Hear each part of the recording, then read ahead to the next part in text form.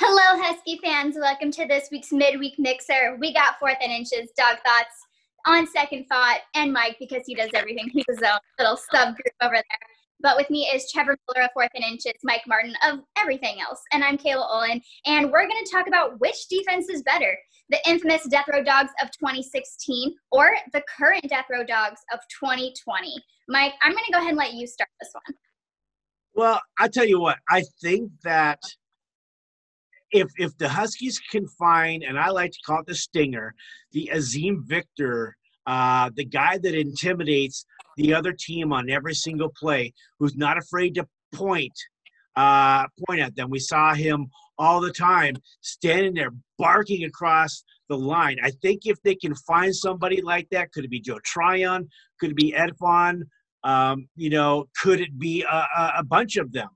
I think that the difference in the potential that this defense has, because you have younger defensive backs. They were a little bit older back there in 2016, but I think that they're maybe deeper at every single position. And I think that if they can establish like they had back in 2016 with Greg Gaines, Vita Vea, Elijah Qualls, if they can have some nasty guys in the middle that are stopping the run, that can push the pocket and just get after the quarterback, I think that this defense, when all is said and done, can actually be better. However, the thing that this team won't have is a weak non-conference cupcake schedule to make them look statistically better.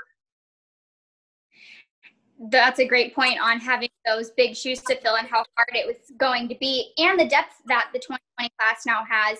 Always a competition for who's going to be that starter at D, which 2016 was a little bit more different. But Trevor, your side of things with that? Yeah, until 2020 comes, I'm not going to be able to put anybody above that 2016, going back at least to 1991, and it's because of not only the production that they had on the field throughout that season, but also what they've gone on to do in the NFL. The entire secondary was on an NFL roster at one point. Buda Baker's a Pro Bowler, and we saw how good they were. Except for Saul Muching. I said in the secondary, Mr. Martin. Carry on. So you have guys like Kevin King, Sidney Jones. Kevin King's a starter.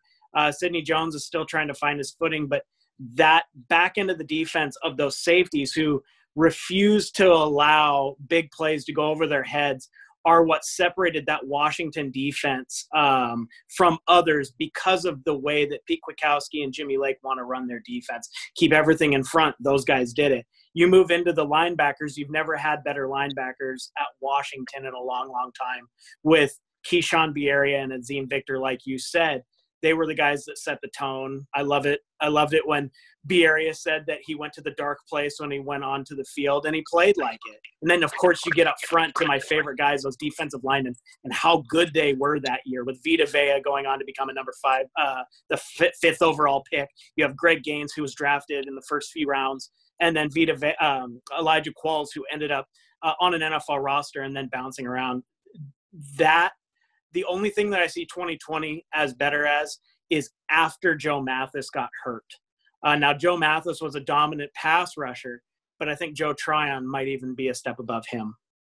I tell you, the thing that you brought up Joe Mathis and Azeem Victor, and people have said that, and I can't disagree, that if those guys had been around for the Alabama game, the result is likely different. And so it wasn't, didn't Jordan Miller miss a little bit of time as well? Was that the year he broke his leg? That's what I'm trying to remember. But anyway, that was a star-studded defense, and I think that they were still young in the system, which these players are, but it's going to be the same system. Those guys really kind of had to learn a new system a little bit. With these guys, it's the only system they've known. So I think that they can play maybe, you know, and you have Edifon and Jackson Sermon, they're linebackers. And then you had Calvert and Haimuli.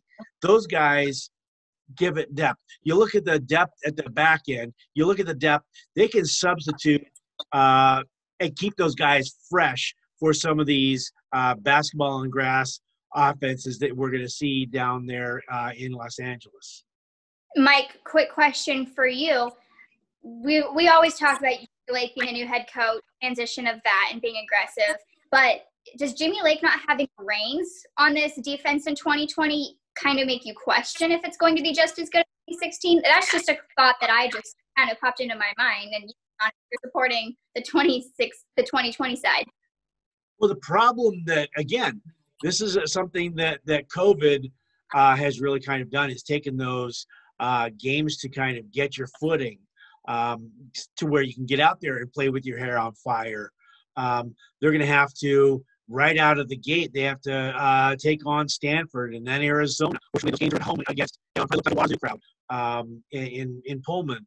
So, you know, they're not going to have the sort of home field advantage that they had in 2016. So there's a lot of things that I think talent-wise, we're how many years? We're 4 years removed from 2016. Well, 4 years removed from now, will we look at the same guys, or excuse me, this defense, and compare them to the other one? I think that this defense will fare quite well. The fact that you just said 4 years makes me feel so old. But shut up. Trevor.